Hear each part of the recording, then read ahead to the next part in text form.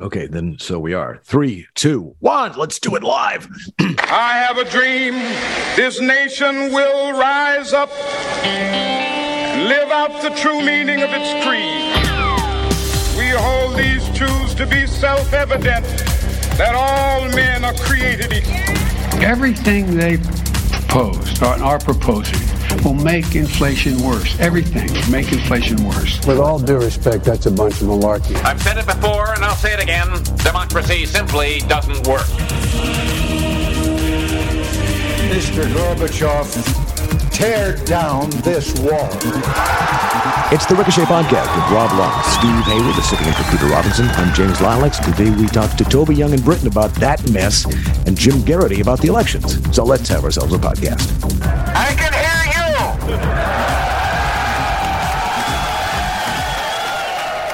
Welcome, everybody. It's the Ricochet Podcast, episode number 615. Why don't you join us at ricochet.com? Would it just kill you to join? Well, I mean, wouldn't. That's really a bad way to put it. We'd love for you to come to ricochet.com and be part of the most stimulating conversation and community on the web. Go there and you will say, where's this been all of my life on the internet? Well, waiting for you. We're patient and welcome. I'm James Lilacs here in Minneapolis. Beautiful day. Snow on Monday. 70s today. Rob Long is in, I believe, New York. And I am, in fact. Sitting in for Peter Robinson, who I believe now is never coming back and is probably in some Estonian prison, is Stephen Hayward. Stephen, welcome.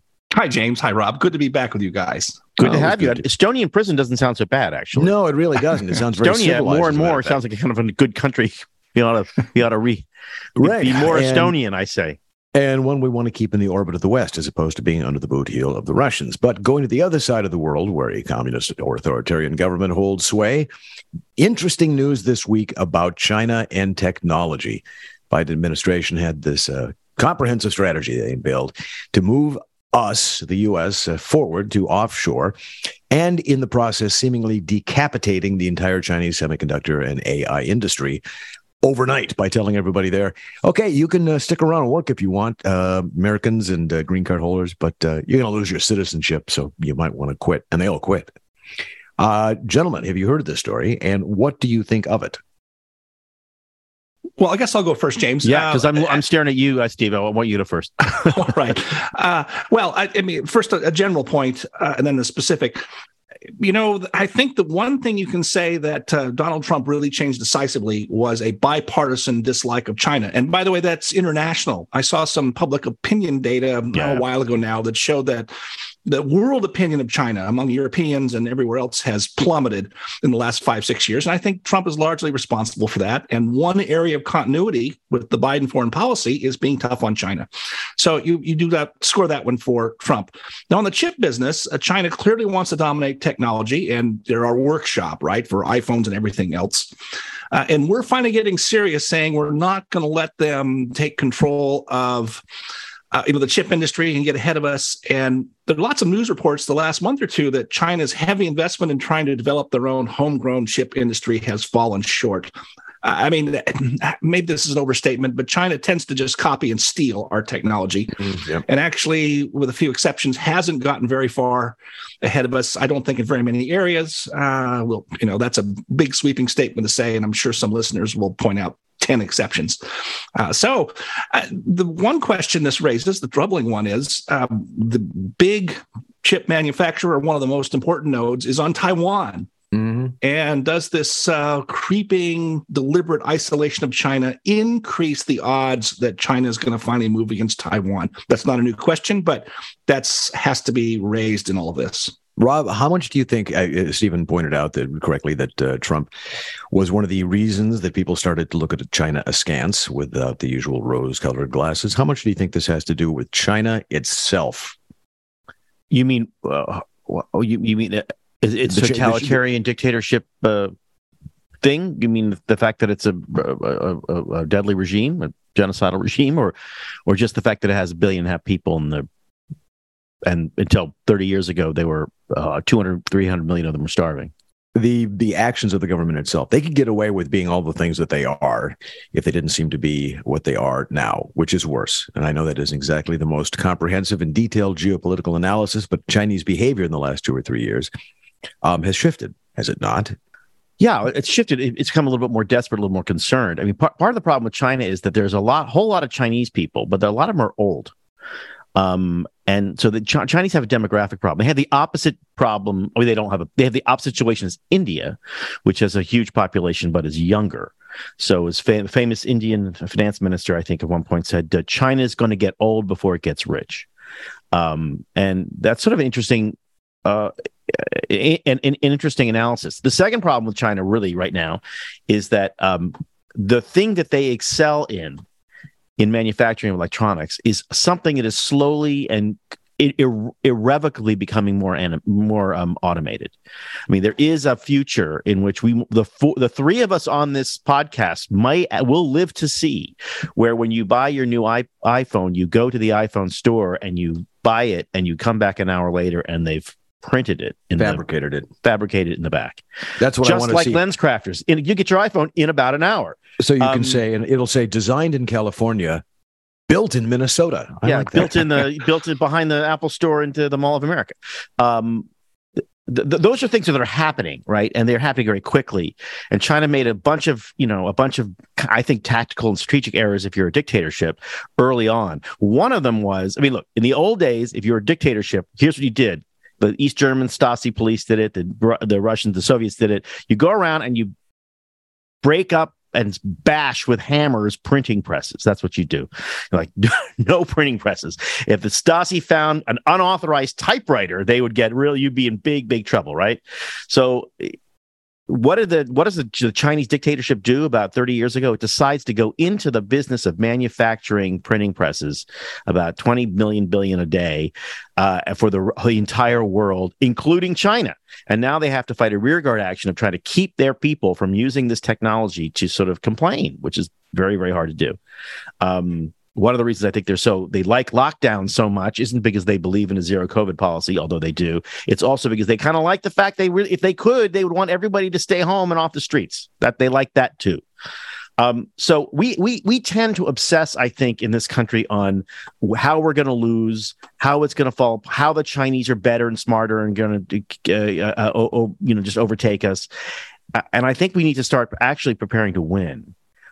Because the winning is really challenging, as we found out in the Cold War. Winning requires an enormous amount of effort and strategy. Go ahead. Sorry. And you're right. And that's good. If only the winning doesn't resemble in so many ways adapting a lot of the basic underlying ideas of the people that we're trying to fight. In other words, are we going to have a social credit system where people are unable to get jobs or houses or apartments or something like that because they have the wrong political opinion? Nah, I don't think so. But definitely English departments, in fact, and university faculties, we already have that. Right. I really mean that. We already have that. But there is a creeping tendency, and it's not official. It's soft. It's not hard. There's not a code that comes up in your phone that says you are now red politically and ergo you cannot do this, that, or the other.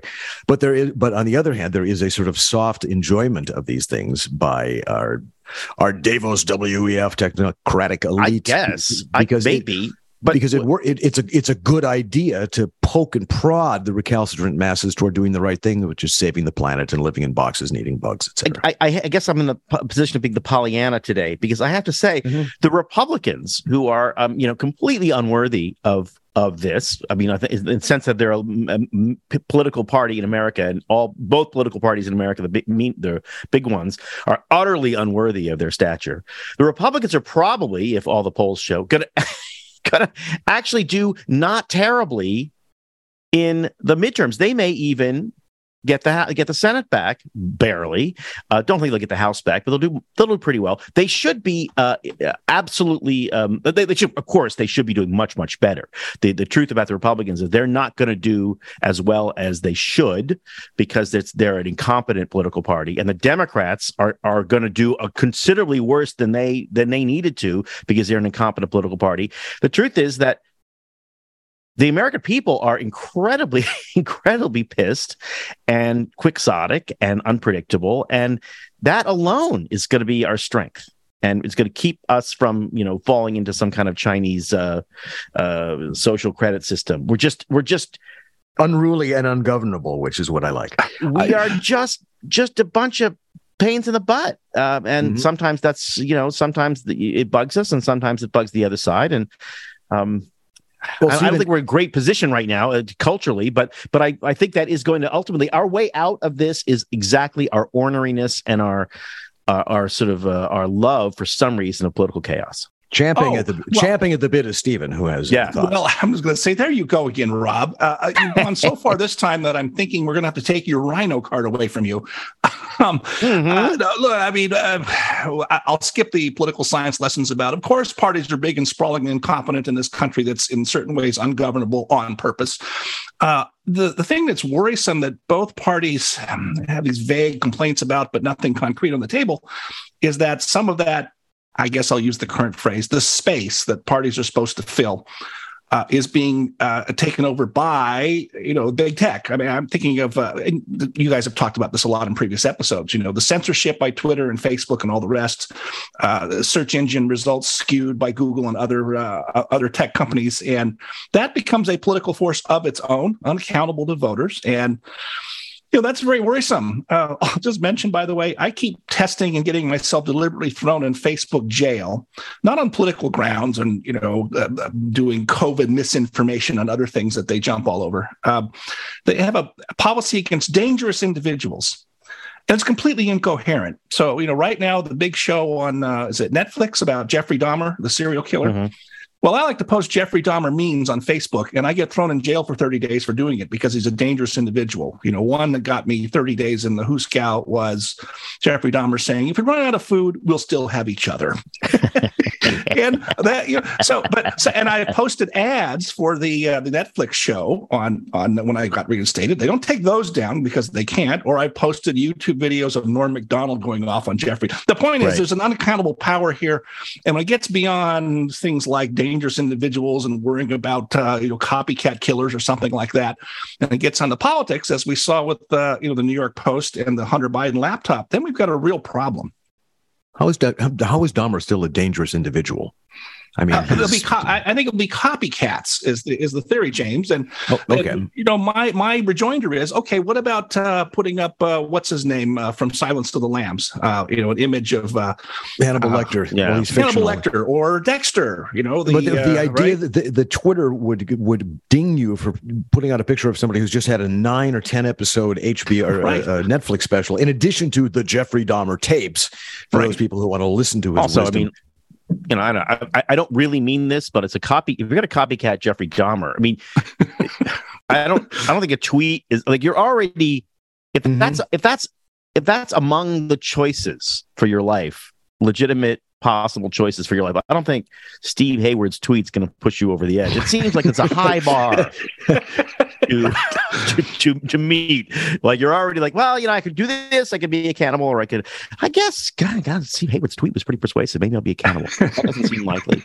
I think all those things are true, but I actually feel like, I kind of felt like this way in the 2016 election, when it was, we don't win anymore. Republicans don't win anymore. And Republicans seem to be winning. Were running against a very, very popular Democratic president, and they got the House and the Senate back, and they basically stopped a very, very liberal president from enacting a whole bunch of socialist policies, and took the fangs out of Obamacare or whatever it was. So they did pretty, considering the other side is going to win every now and then, you have to do what you have to accept. They did pretty well. Our problem in America in general is that we have a really hard time winning the peace. We either do it Marshall Plan style, which we just cost a bajillion trillion dollars. And by the way, in 1990, we had an incredibly bloody, terrifying civil war in the Balkans, which we kind of forget. And we now have another war of conquest in the Ukraine. It's not like Europe is behaving. So anyway, so what I feel like is that we just have to be prepared, just as we have to be prepared for Russia and Ukraine, and we have to be prepared in China for what happens when those places become unstable by their own hand. But because they have nukes, because they have a lot of power, it's going to be a problem that we're going to have to solve, or we have to plan to solve. And I would spend more time planning not the successful takeover of Taiwan by China, but I would spend more time planning the disastrous chaos that erupts when China falls apart or has an interior, revolution, which, by the way, has about every 60, 70 years anyway. It's not like I'm inventing something that the Chinese don't do. They go bananas in that country about every 75 years. We are due. We are late, in fact, for another solipsistic, self-centered Chinese meltdown. And an extinction level event meteor and the caldera at Yellowstone. We're all over date. Maybe it'll happen in the same news week, and that'll be an interesting time on Twitter. I don't know. I think the breakup of Russia is more likely.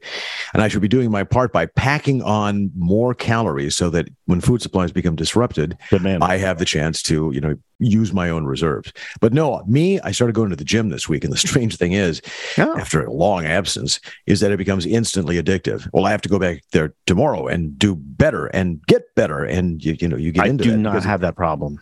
Well, I do, and now I'm back into it, and so I have another thing to add to the daily stuff. But routines like that are what keep you healthy. Good health starts with good habits. Quip makes it easy to get those good habits out. Well, by delivering all the oral care essentials you need to care for your mouth.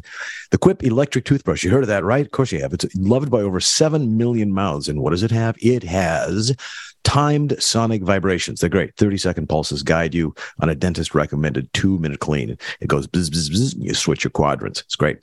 Lightweight, sleek design for adults and kids. No wires, no bulky charger to weigh you down. A multi-use travel cover that doubles as a mirror mount for less clutter in your bathroom. And reusable handles in a range of sleek metal hues. They're cool. You can just see somebody in Miami Vice using these, including the best-selling all black and all pink, as well as bright plastic colors to make sure you got a pop on your bathroom counter.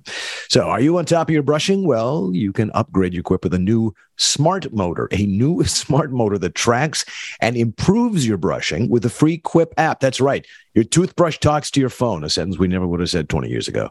You can even earn amazing rewards like free refills, products, and Target gift cards and more because your toothbrush talks to your phone. Now, beyond the brush, the Quip has everything you need to build a complete routine. Try their sugar-free refillable gum. Yum. Has a long-lasting mint flavor, and it comes with a dispenser. And you can try their refillable mouthwash that's a 4 times concentrate. Plus, it's good for you, and it's good for the planet. It's not a lot of extra waste. Quip delivers it all. Every 3 months from $5. That's it. Shipping is free, so you can save money and skip the hustle and bustle of in-store shopping. With stylish and affordable electric brushes starting at just $25, you will not be paying through the teeth for better oral health. If you go to getquip.com/ricochet right now, this very moment, you will get your first refill free. That's your first refill free at getquip.com/ricochet. Spelled it GETQUIP.com/ricochet. Quip, the Good Habits Company. And we thank Quip for sponsoring this, the Ricochet Podcast. And now we welcome back to the podcast Toby Young, founder and director of the Free Speech Union. He runs The Daily Skeptic. He is associate editor of The Spectator and co-host of the London Calling podcast. It's his third appearance of the podcast in the last couple of months because stuff is happening in England. And the latest, Toby, over here, those people who walk by the television and look at the headlines, apparently Truss, her coalition went away because of tax cuts and energy and something or other. We're not quite clear. Explain it for us. What happened? Yeah, I'm not sure I'm terribly clear myself. Events have been moving very quickly here in the UK. But Liz Truss was elected leader of the Conservative Party about 6 weeks ago after a protracted 3-month-long leadership contest. And she's already resigned, making her the shortest-serving Prime Minister in British history. And things started to go wrong almost from day one. The turning point seemed to be the mini budget she announced, or rather her Chancellor, Kwasi Kwarteng, announced, in which not only was the government offering up to £200 billion of support to help people pay their energy bills because energy prices are skyrocketing over here in Europe, but in addition, £45 billion of tax cuts and no proposal to cut public expenditure or no real idea, seemingly, in the mini budget of how the British government was ever going to pay back all this additional money it was going to have to borrow to fund these tax cuts and fund this energy support package. And given that the British government borrowed about $500 billion to pay people not to work and to stay at home during our 3 lockdowns over an 18-month period. I think the bond markets and the currency markets got a little bit spooked. The pound started to plummet against the dollar. Gilt yields started to increase, and she suddenly began frantically U-turning. So she'd announced that the top rate of tax was going to be cut from 45p in the pound to 40p in the pound. That was reversed. She fired her Chancellor, Kwasi Kwarteng, and appointed a zero COVID zealot and sort of one nation conservative centrist called Jeremy Hunt, whose surname people often get wrong, whether consciously or unconsciously. But that didn't seem to do the trick either. He announced he essentially disavowed almost every measure announced in Liz Truss and Kwasi Kwarteng's mini budget in the hope of restoring Britain's credibility with the bond markets and the currency markets. And he did seem to stabilise things for a bit. And then she got into a row with her Home Secretary, Suella Braverman, over immigration levels. Part of the government's pro-growth strategy was to be a bit more relaxed about immigration when, a lot of the former Labour voters that switched to the Conservatives in 2019 switched because they're fed up with the current levels of immigration. And Suella Braverman thought that was a betrayal of those voters and a betrayal of the Conservative manifesto. So she resigned, or maybe she was fired. It's not terribly clear. But people began to think, good Lord, Liz Truss, you've lost your Chancellor. You've now lost the Home Secretary. The markets don't seem to like what you're doing. You've reversed almost every policy you've announced. The Parliamentary Party began to rebel. There were chaotic scenes in the House of Commons on Thursday. It was a vote to the Labour Party were trying to scupper the Conservatives' decision to lift the fracking ban, and Liz Truss didn't want them to scupper it, so she initially said that the vote on it was going to be a confidence vote, which meant that any Tories not voting her way would lose the Conservative whip. And then she said, no, I've changed my mind. It's not going to be a confidence vote after all. At which point the Chief Whip and the Deputy Chief Whip resigned in disgust. And then there were chaotic scenes when Liz Truss was chasing the Chief Whip and the Deputy Chief Whip around the parliamentary estate, begging them to reconsider. She didn't think she could survive if there was another high-profile resignation from her cabinet. And in the course of chasing the Chief Whip, she herself abstained from this critical vote on fracking. So was she going to take the whip away from herself? Was it a confidence vote? Wasn't it? Complete chaos in the House of Commons. Yeah. And by the following day, by Friday, I think it was clear that the game was up. And she made a very brief, less than 90-second resignation speech on the steps of Downing Street with her husband standing in the background with his fists clenched, looking very dour and unhappy. And she's going to go as soon as a new Prime Minister is in place. And thank the Lord, the next leadership election is not going to take 3 months. It's all going to be over within a week, and we should have a new Prime Minister at the very latest by next Friday. And if it isn't Boris Johnson, and we'll talk about that in a second, I'm sure, it will be, I think, our third Prime Minister in less than 2 months, which isn't a great look. But it is. It's a very Italian look. The Italian fashions are coming to England. So, all right, I got a bunch of questions, Toby. First, this is going to be the most complicated episode of The Crown. I can only imagine. You're going to have to send a little brochure so we can follow it. But all this sounds like a chaotic first couple of months of the Biden administration. It doesn't sound, to American ears, it just sounds like, well, they weren't prepared. A lot of crazy stuff happens. Usually when somebody gets into office the first time, there's a lot of mistakes. She didn't really have that. She hadn't clawed her way to the top. So she didn't have a lot of broken glass behind her. She didn't already have a lot of people. There were not a lot of heads on sticks, as we say in politics, behind her, right? The politicians who seem to be the most powerful or the most effective when they get into the top job are the ones that have committed the most atrocities and stabbed the most people in the back and are climbed to a mountain of skulls to get to the top spot. She didn't seem like she's that person. But I mean, what are you telling me she couldn't have held on? I mean, the American style is just to hold on, just to just to power through this period, and you trust that in 3 weeks, 4 weeks, it'll all be forgotten. But for some reason, I mean, does that not work at the UK? Well, it doesn't work. You've had 3 prime ministers in 2 weeks. Yeah, the reason that doesn't work in the UK, Rob, is that the prime minister is dependent upon the support of his or her parliamentary colleagues. You know, we have a kind of intermingling of the executive and legislative branch of the government. So unlike in your presidential system, where a president can cling on even if he's lost the Senate and lost the House of Representatives, over here, if a prime minister loses the confidence of the House of Commons, it's very difficult for them to continue. I think the problem was that Liz Truss had lost the confidence of her own party in the House of Commons. And one reason for that is because the Conservatives are doing so badly in the polls. We're seeing record polling numbers. It looks like, not only will Labour, on the current prognosis, win an absolute majority at the next general election, but the Conservatives will win so few seats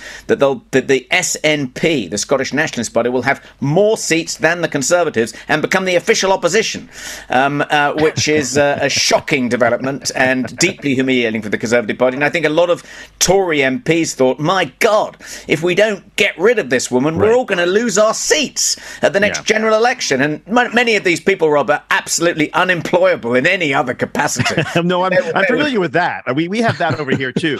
So I guess, I know Steve wants to get into, but I just did a couple more. So, in the United States, the smart set, the clever people, when they're pushed, when it's a president's elected they don't like, they say things like, well, a parliamentary system is so much better. Parliamentary system is so much fairer. Parliamentary system, whatever, all those things.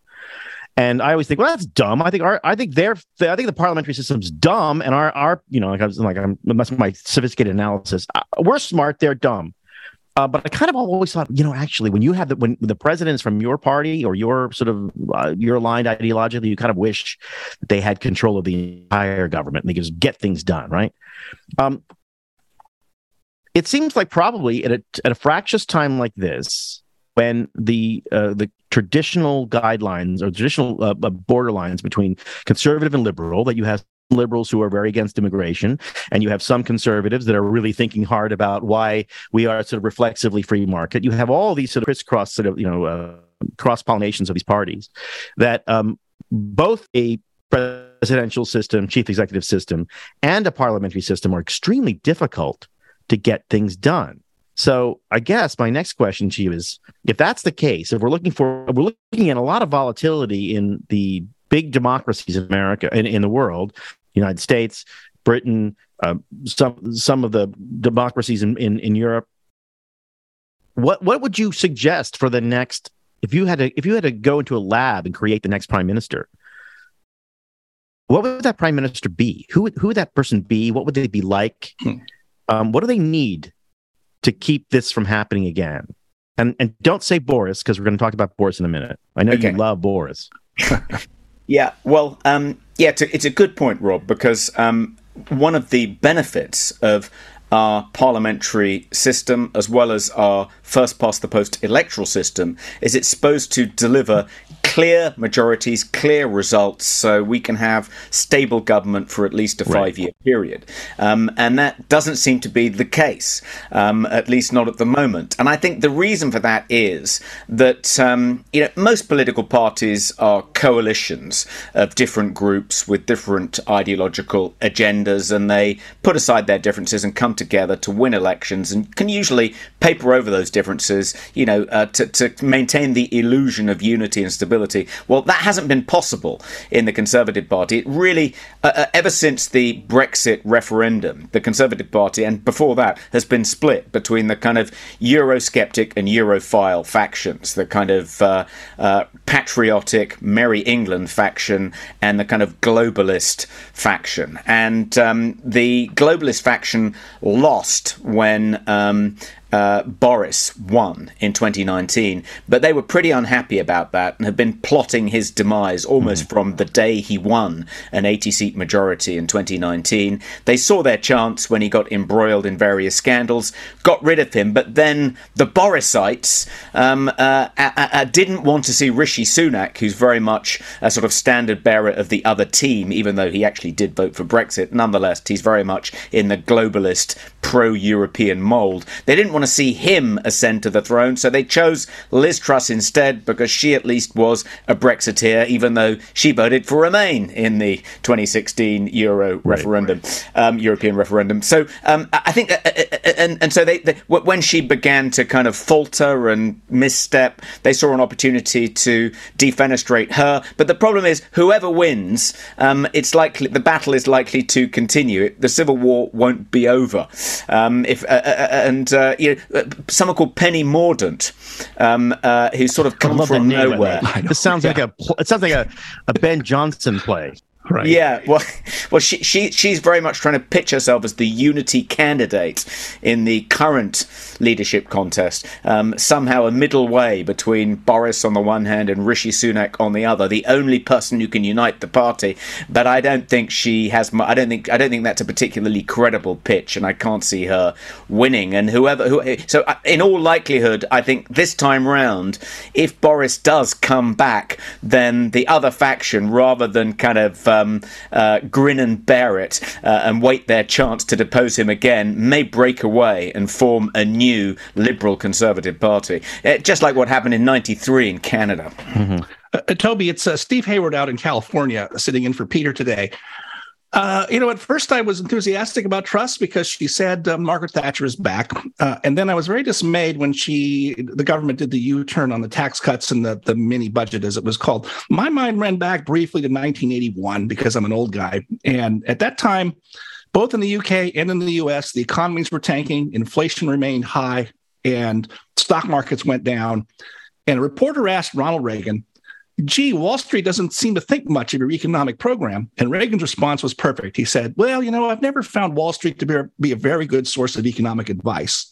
And at the same time, almost exactly the same time as when Thatcher gave that famous speech to the party that was divided, as the party is today, where she said, "The lady's not for turning." Well, that was a big signal that she was going to master this subject, and like Reagan, was going to see it through. Reagan's slogan then became "Stay the course through the difficult times." My first thought when the government backtracked here a couple of weeks ago was, well, that's just blood in the water, and the sharks are now going to eat her alive. Well, the question is, not so much the question is, she's clearly not the same spine that Thatcher had. She's not the Iron Lady too. But are the circumstances different? Did she really have no choice? Is this the revenge of the city, as you call Wall Street over there? And if that's true, that seems very ominous to me. Yeah, it's an interesting question because certainly she didn't display the backbone of Margaret Thatcher when her first budget was met with almost universal condemnation, both in the City of London from various senior economists, the IMF, the Bank of England. They all seemed to absolutely hate it, just as they hated Margaret Thatcher's budget in 1981. And Margaret Thatcher, she used to like to say, "There is no alternative, Tina." That became one of her catchphrases. Right. But with Liz Truss, it became quickly clear that her catchphrase was "There are many alternatives, tamer," which obviously suggests she's not made of the same stuff. But she may have had. I mean, one of the advantages Margaret Thatcher had over Liz Truss is that Margaret Thatcher had 5 years in opposition. She had an opportunity to forge her legislative program, to roll the pitch in preparation for that program in her party. She didn't initiate Thatcherite policy straight away. She bided her time. She initially had a cabinet of many talents, uniting the different factions within the party, whereas Liz Truss seemed to want to hit the ground running. She'd done no pitch rolling. She had no opportunity to develop her legislative program in a period of opposition. She didn't put anyone in her cabinet from the other side. They were all kind of die-hard Liz Truss loyalists. She almost kind of reveled, her team almost reveled in kind of being politically intransigent and not compromising in any way. So she found herself very isolated when things started to turn. And then, as you say, she then immediately began to U-turn, make concessions, try to calm the markets and win over her critics, at which point she just looked weak. It was blood in the water. The sharks began to circle, and it wasn't long before she was ripped from limb. Toby, last question. James Lally here. I was talking with a friend in Suffolk this morning, and she was in a completely foul mood. A tree had fallen and taken down the internet. The dog had the shivers. Her husband had COVID, and she didn't want to turn on the kettle because the price of energy was so damned high. When you mentioned that the Labour Party is poised to come back, what are their energy policies? And aside, I assume, from nationalization and getting magic energy out of the golden goose, are they any better when it comes to dealing with the problems that Britain faces with a consistent energy supply? No, I don't think anyone seriously believes that Labour would do a better job at solving our energy problems. They've gone all in on net zero. They don't want to lift the fracking ban. They're big on sustainable energy, green energy, which, as we know, is not going to meet the energy needs of the British people or British industry.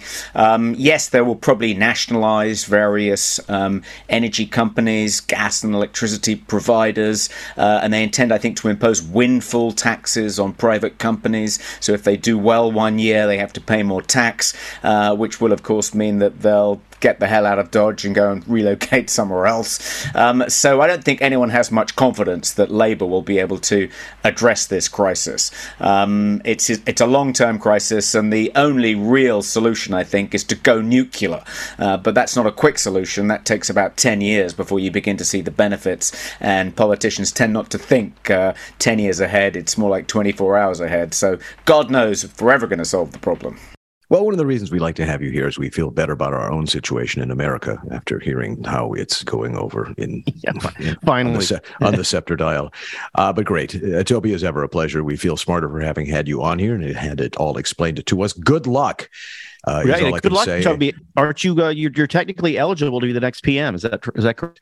No, you have to be a member of the Parliamentary Conservative Party to be a contestant in the leadership election. So regrettably, seems like bad planning on your part. Bad planning.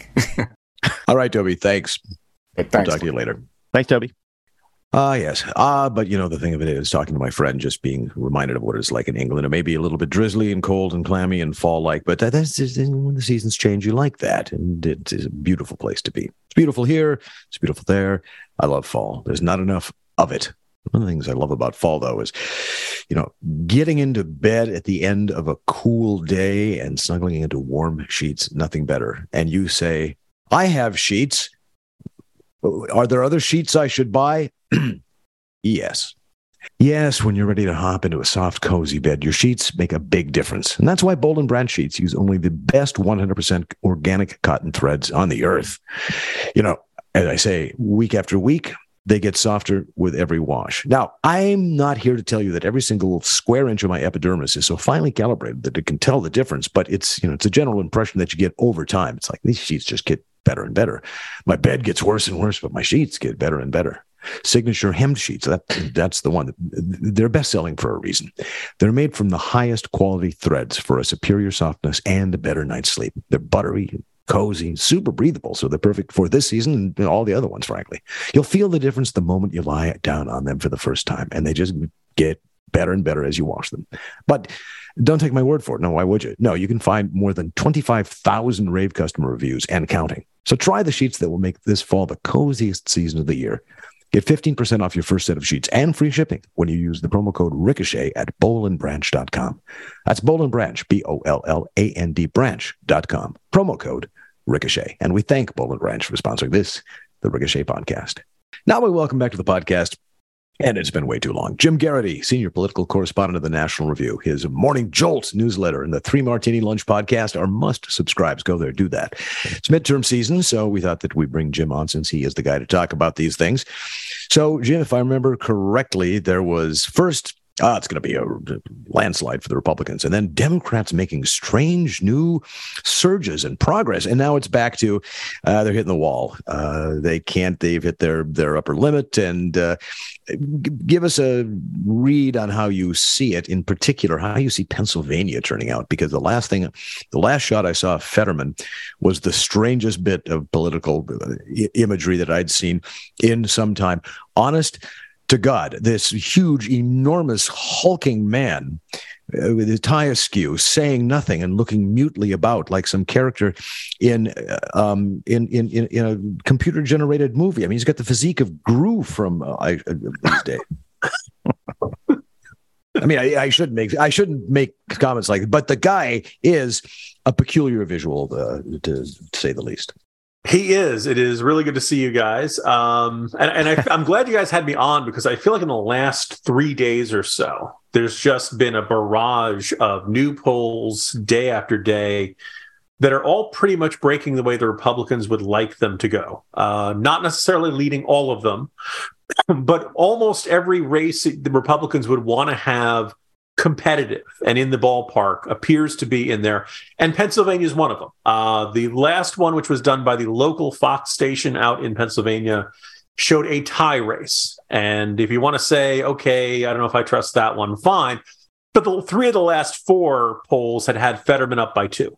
So about 2 percentage points. So you look at that and you're like, okay, that's a close race. Oz certainly seems to have picked up a heck of a lot of momentum. I was making fun of him earlier this year, calling him the Ford Pinto of Republican Senate candidates. And I stand by that because he wasn't doing a lot of events. I jokingly had said he'd been a Republican for about 20 minutes. This was a guy who stepped into the Senate race with really no history of being associated with conservative causes or past Republican efforts. A whole bunch of people just said, oh, he's running for Senate, and just assumed he was a Democrat. And rather surprised to see that. And so, won a very hard-fought primary by the skin of his teeth, had a lot of work to do to reunite the Republicans. It was interesting. For a while, the number of Republicans who were voting for him, self-identified Republicans in polls, was higher than the number of self-identified Republicans who said they felt favorable towards him. Like the clearest example of people holding their nose and choosing to vote for you.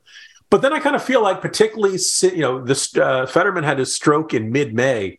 And I kind of feel like as spring turned to summer and it turned to fall, people noticed, hey, we're not seeing a lot about this guy. And oh, by the way, Oz was running wave after wave of ads hitting Fetterman for his record on crime. And crime rates in Philadelphia are really high up there. This is on people's minds.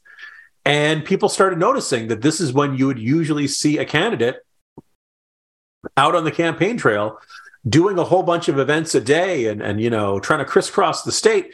And Fetterman was doing 1 or 2 events, speaking for maybe 10 minutes. Right. I've seen, watched videos of him having perfectly normal presentations where you really wouldn't tell there's all that much wrong with him.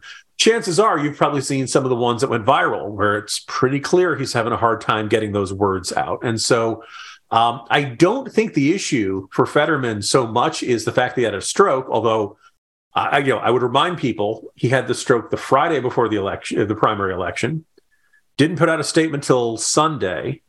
And then 5 hours before the polls closed, they announced that he was having additional surgery. So I think you can raise the question of just how much he was open about what was going on in those last couple of days before the primary, when Democrats might have decided, hey, let's go with one of these other options. They had a congressman and a state representative running. Yeah. Fetterman won the primary by a wide margin. But I kind of feel like the question for Pennsylvanians is, well, you weren't really honest about this in the beginning. Are you being honest with it now? And they debate on October 25th. I think if Fetterman goes out and if he goes out and he has a fine night, people will say, okay, this is much ado about nothing. What was all that about? Right. But if he goes out there and has trouble getting his words out or looks confused or something like that, I think it could be Katie bar the door, and you could see Oz win this, maybe not by such a close race.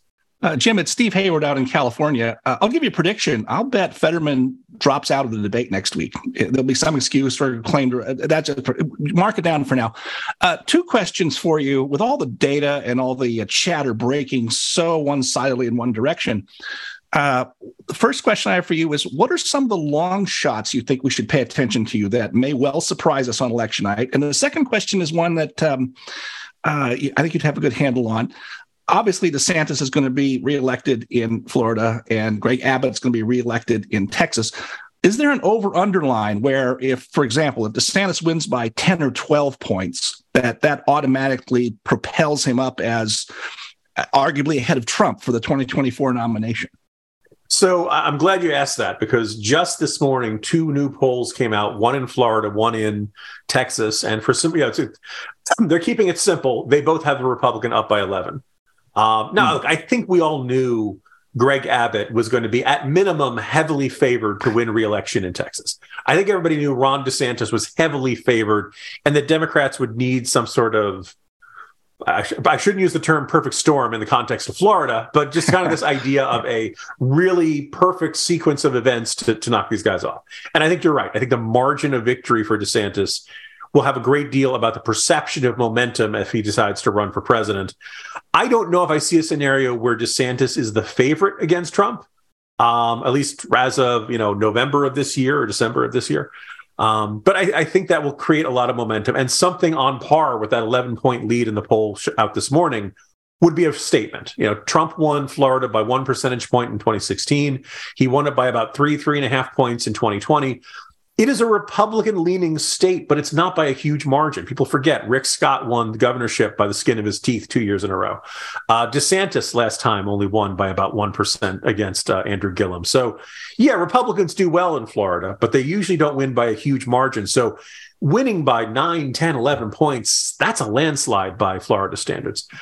Greg Abbott doesn't have that. I haven't heard too many people really seriously speculating about him as a presidential candidate. I like the guy a lot, and I wouldn't mind seeing that, but he doesn't seem to be all that interested in it, at least at this stage of his life. But what I find that interesting is that I feel like I've been writing, if not the same piece, then many similar pieces about Beto O'Rourke going back 4 years now. And I marvel at how Democrats talk themselves into saying, this is the year, this is good. And every time I write about it, the Twitter and the comment section, there are people who are absolutely convinced that this is it. And the example I just spotlighted in the corner at National Review earlier today, it's a San Antonio local paper. I'm not saying this is a major voice, but they're writing a profile of the thing, and they talk about how they really think Beto O'Rourke's got momentum because they were at a concert series in Austin. And people were saying, hey, let's go, Beto. And they even heard some profanity in reference to Greg Abbott. Well, a concert series in Austin. You have a very well-educated audience. I assume they know that Austin is, as Rick Perry characterized it, the blueberry in the bowl of tomato soup. This is where all the Democrats in Texas live. Not all of them, but you get the idea. And I went back and I looked. Travis County, last time around, when Abbott was winning re-election pretty handily, he lost it 2-1. This is a Democratic stronghold. This is a Democratic stronghold at a concert series. Do you think you get lots of hardcore Republicans at these Austin, music Texas Republican at the Austin city limits? Yeah, I think Jim's Rob along in New York. So thanks for joining us. I think when you hear someone talking about, I got the momentum, they've lost, right? It's like, that's not, you don't win by momentum, you win by actual votes.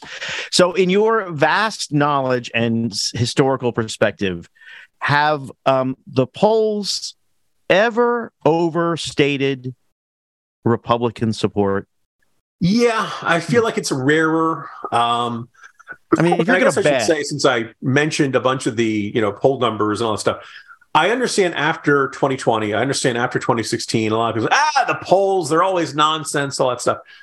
If you look at them in aggregate, occasionally you'll see a wild, crazy, how the hell did that happen? And probably like Exhibit A would be last year or last cycle's Senate race in Maine. Everybody had Susan Collins losing. Everybody thought Sarah Gideon, the Democratic nominee, was going to win by like 8, 9, 10 points, not necessarily a close one. And Collins won handily. I mean, I have friends who work in campaigns for years and years and years, and they always kind of roll their eyes and say, yeah, the free polls that you all look at that you don't pay $20,000 a night for, yeah, they may be a little bit inaccurate, but we pay a lot of money for them. Put it this way, nobody in the Trump campaign in 2020 was saying they were surprised by the outcome in Wisconsin or Pennsylvania or Arizona. They knew what the outcome was going to be because their polls were incredibly accurate.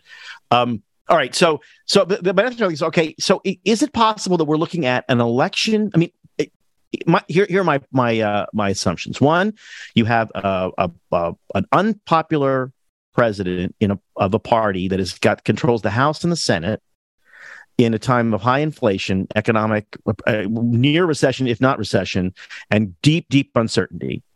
They should go down in flames. Yeah.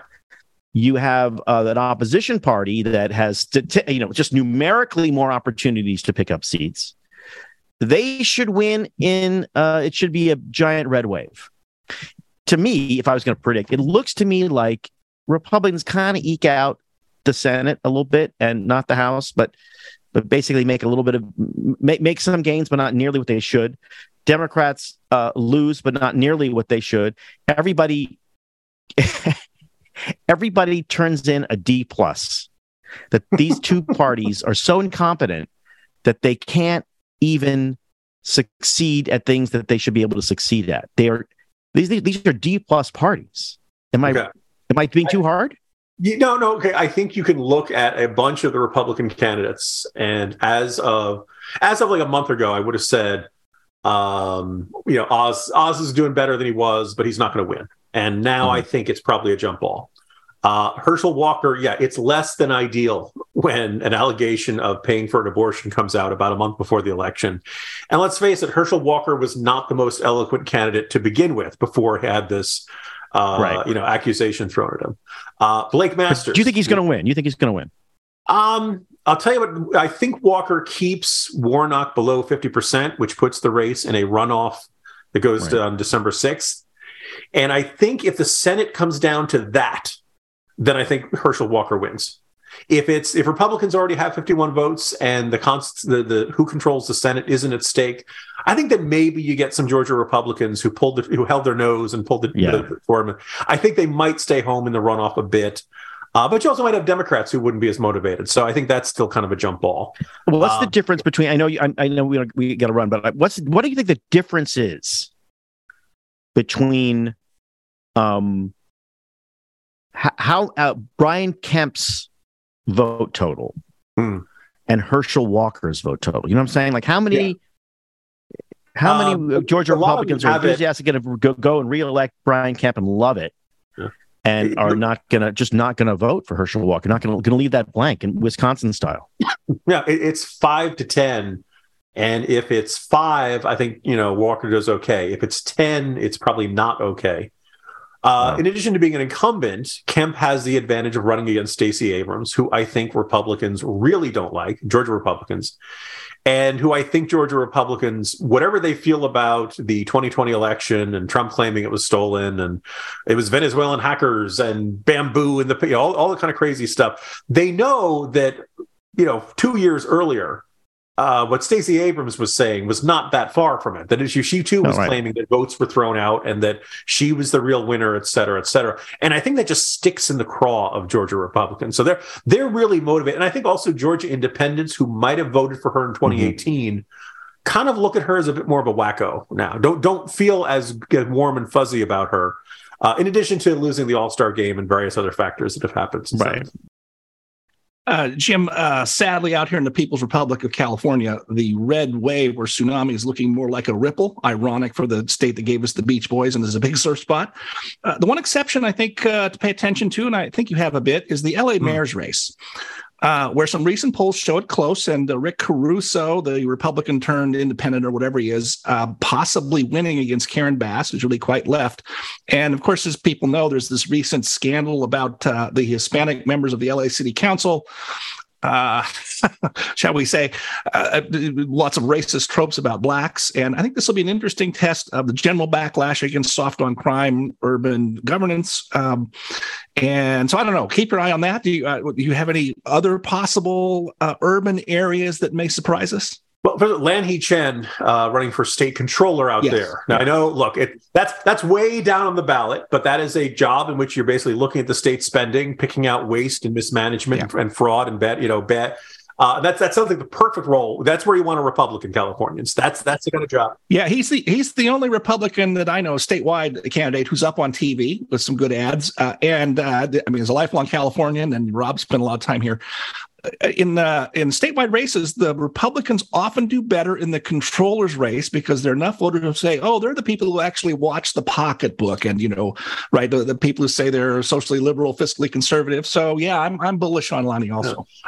Your point about the Los Angeles mayor's race, they had this odd primary system, and there was a chance that Caruso was going to win it outright back in the spring. A couple percentage points short. Look, he's got more money than God, and he's got tons of resources that help. Karen Bass is undoubtedly the candidate of the Democratic establishment. Obviously, you guys out in California know the situation in Los Angeles, crime and homelessness are really just off the charts. That is something like that perfect storm to get a guy. Again, Caruso says he's not a Republican. Now, he's still on the Reagan Library Board, which I think is kind of a good, useful indicator of what kind of guy he is. So these are near ideal circumstances. Now, it's one of the things. There was a last poll, I think it was by the Los Angeles Times, or it was reported in the Los Angeles Times, that had him within 3, which is good. You can clearly make up a margin like that on election day. But it was one of those weird situations. That was amongst likely voters. And if you expanded it to registered voters, Bass was actually ahead, which is not what you usually like. That's kind of interesting. So if turnout got higher, that actually might work in Bass's. Oh, by the way, turnout in Los Angeles elections are traditionally really, really low because usually they're not held on election day with everything else. So it's this is a little bit of a whole new world where people aren't exactly sure what the makeup of the electorate is going to be. So obviously, I would not overlook him. I don't think. It's been interesting to see because I don't think there's as many, it's not like the New York City mayor's race is on the ballot. It's not like, I haven't paid attention to the District of Columbia. I believe they banned Republicans 2 or 3 years after I left. You did. That's right. The advantage of being a Republican in the District of Columbia used to be like when I voted for George W. Bush and they're showing the updated vote totals on the bottom of the screen. It would go from 5 to 6. And I'd say, hey, that's my vote. That's mine. Well, Jim, I'd ask you how you feel about the upcoming election of the sewer board commissioner in Minot, North Dakota. But I'd be terrified to find that you actually have some information on that. It's like Michael Barone territory. Michael Barone level of granularity here, and I have to trust that you are actually talking about real people and not just making up candidates from some sort of Mad Lib board that you have on the other side of your microphone. But no, he knows this stuff, and that's why the Morning Jolt and 3 Martini Lunch are so much fun. Jim Geraghty, thank you for coming back. We'll talk to you after the election to find out exactly why you were right about absolutely everything. I hope so. All right. Always good to see you guys. Take care. All right. Thanks, Jim. Bye. And go Jets. Okay, well, I had to spoil it there, I guess. Here's the thing, though. I wonder if it's possible because you have your television. I don't know if you guys Rob. You're a football guy, right? You watch lots of football. No, and he's muted himself. And I think he's swearing extensively. And Stephen, I don't know about you. I do. I tend to watch it. I don't have a broadcast here, so I have a hard time finding it in my home. But I definitely watch it with other people drinking. Yeah. Well, I enjoy it, of course, and we get the Vikings game. But you think there are other games going on that I'm never going to see because they're in other markets, and it's like that with an awful lot of television and streaming content as well.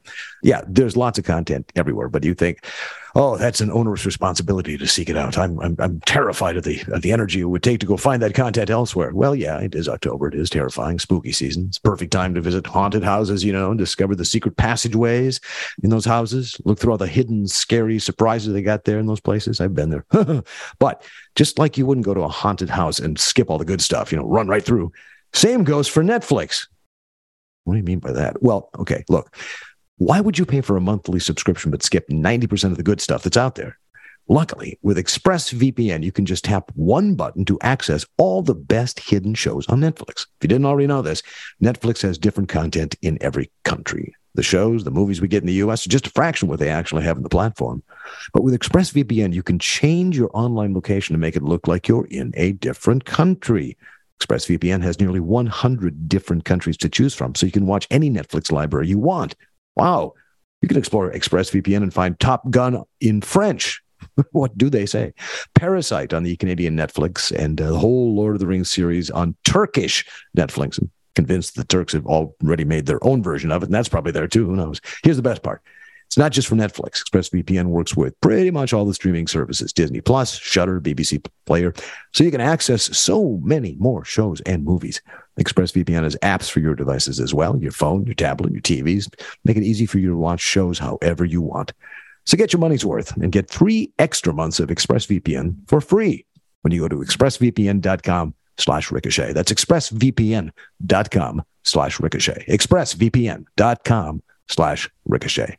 And we thank ExpressVPN for sponsoring this, the Ricochet podcast. Before we go, a couple of things. Rob, as ever, has to remind you that Ricochet is not just this sort of floating thing in the cloud where people get together under assumed it's an IRL experience, James. IRL experience. That's what we're into. Ricochet or IRL. And we actually we are absolutely enthusiastically jumping into the IRL world.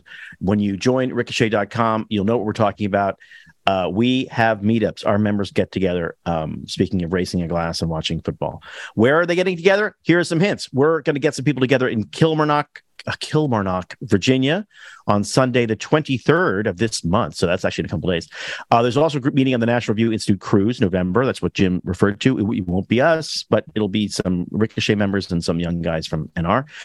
We have one scheduled in Pittsburgh in December. There are meetups in Sarasota, Vacaville, in Sarasota, Florida, Vacaville, California in January, and in New Orleans next April during French Quarter Fest. That's going to be a blast. You got to make plans for that. Now, if these things are too far away or you can't make it, or for whatever reason the schedule doesn't match, there is a solution. You're not doomed to live a lonely, sad existence. You just have to join Ricochet. Then you give us a place and time, and I guarantee you Ricochet will come to you. That's what our members want to do more than anything, is get together. So for details on Ricochet meetups, go to ricochet.com/events or look on the sidebar on the site. The only thing you got to do to join Ricochet and join this community is join Ricochet and join this community. Ricochet.com. We want you to join. Wise words. Rob, we know you have to leave, but I hope you've got time to stick around for this one, and I want, Stephen, your input as well. We've been seeing lately the thing to do to change people's minds is no longer to stand in front of traffic and keep the ambulances from getting to the hospital. No, it's to glue your hands to things, which seems to me to be unwise, because if you have a policeman, a gendarme, somebody who is unlikely to indulge you, the ripping off of that hand from said object involves a no small amount of pain, unless, of course, you're dealing with civilized people who know how to get the message across. In Germany, we had some green activists who glued themselves to cars into the floor at a Volkswagen plant because they are dead absolutely serious about Volkswagen committing to decarbonization now. Well, here's the problem. They've tweeted out the following. Volkswagen told us they support our right to protest, but they refused our request to provide us with a bowl to urinate and defecate in a decent manner while we are glued, and they have turned off the heating. People in support can't get out of the building. So surprisingly, in a decent manner, to give these people the bowl, a pot to you know. So is this the proper approach? Are we going to see more of that going forward? And it's the arrogance of these people in their white coats and their logos and their neatly trimmed beards and their arrogant stares of certainty, who've glued themselves to things. Ergo, since they have glued themselves to the floor of the car, we are obligated to dump the entire foundation of Western prosperity and comfort and ease in order to accede to their demands. So, what do we say? Is a bowl too much? Is lack of a bowl too inhumane? Well, my first thought was I reminded of one of Rob's old stories. The only thing missing from the tweets from the people gluing themselves with petroleum paste, super glue, by the way, is the tweet says this is just like Auschwitz. Right. I can't imagine any tactics more designed to alienate the broad swath of ordinary people in the world than doing this. It's not just this is the newest tactic, throwing tomato soup on a Van Gogh painting and gluing yourself to the wall. But a lot of these folks, when I was in England this summer, I was on a train from Glasgow down to London, and we stopped, I forget where.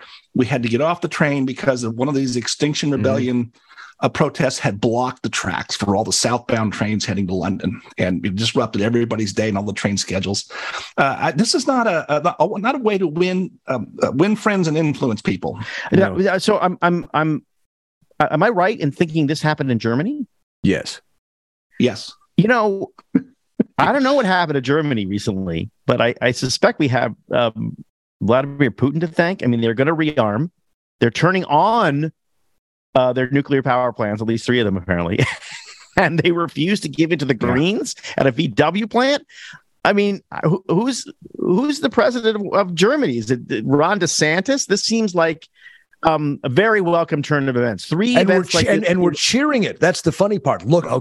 Germany's got its spine back. They're rearming. Yeah, okay. Well, that's okay. Taking a prominent role. I take your point there, but but if they're standing up to the Greens, to activists who glue themselves to stuff and then say, now you got to take care of me, which is all you need to know about socialism, right? I'm going to do these terrible things to myself and my family, and then you have to take care of me and clean me up like I'm an infant, right? They didn't even wear diapers, right? They just assumed that you take care of them.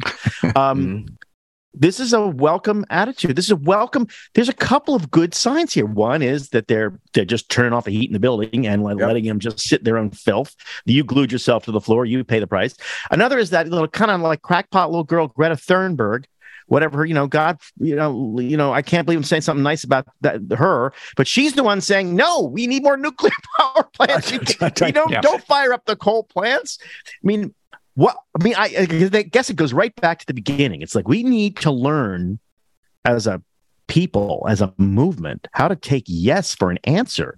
When we're winning, we got to win. We got to press the success. We're too busy focusing on the people we're against. We got to march forward with a bunch of, I'm to the barricades with Greta Thunberg. I'll march for nuclear power with her. I mean, it won't be much fun. She doesn't seem like she's like a fun kind of person, but I'll do it if it means they're going to turn on the nukes in Europe, and God willing here. Let us hope. Yeah, I think the biggest slow motion story right now is that the climate change movement is dying in front of our eyes. And Joe Biden and Vladimir Putin are the 2 people doing it. It's too long to lay out now, but the Biden's in climate business and the so-called Inflation Reduction Act is actually a strategic defeat for the climatistas, as I call them. Takes a while to explain that, but we're going to waste $500 billion, but we didn't get a price on carbon, which has always been object one. We didn't get a big regulatory scheme that the climatistas has also always wanted. All we're going to do is build a lot of wind and solar we don't need that locks in natural gas as a perpetual backup for it. So, in the meantime, the administration has a new 3-part plan, though, to solve this energy crisis. 1, they're going to release an afternoon's use of gasoline from the Strategic Petroleum Reserve. And 2, they're going to refill it when the price gets right. And 3, they're strongly encouraging energy companies to lower their prices. So that ought to do it. What the Republicans can and should run on is the fact that when Trump tried to refill the Strategic Petroleum Reserve a couple of 3 years ago, the Democrats were very happy about blocking it. And Schumer made the announcement that they had turned down a windfall for big oil. Okay, all right, let's let them run on that.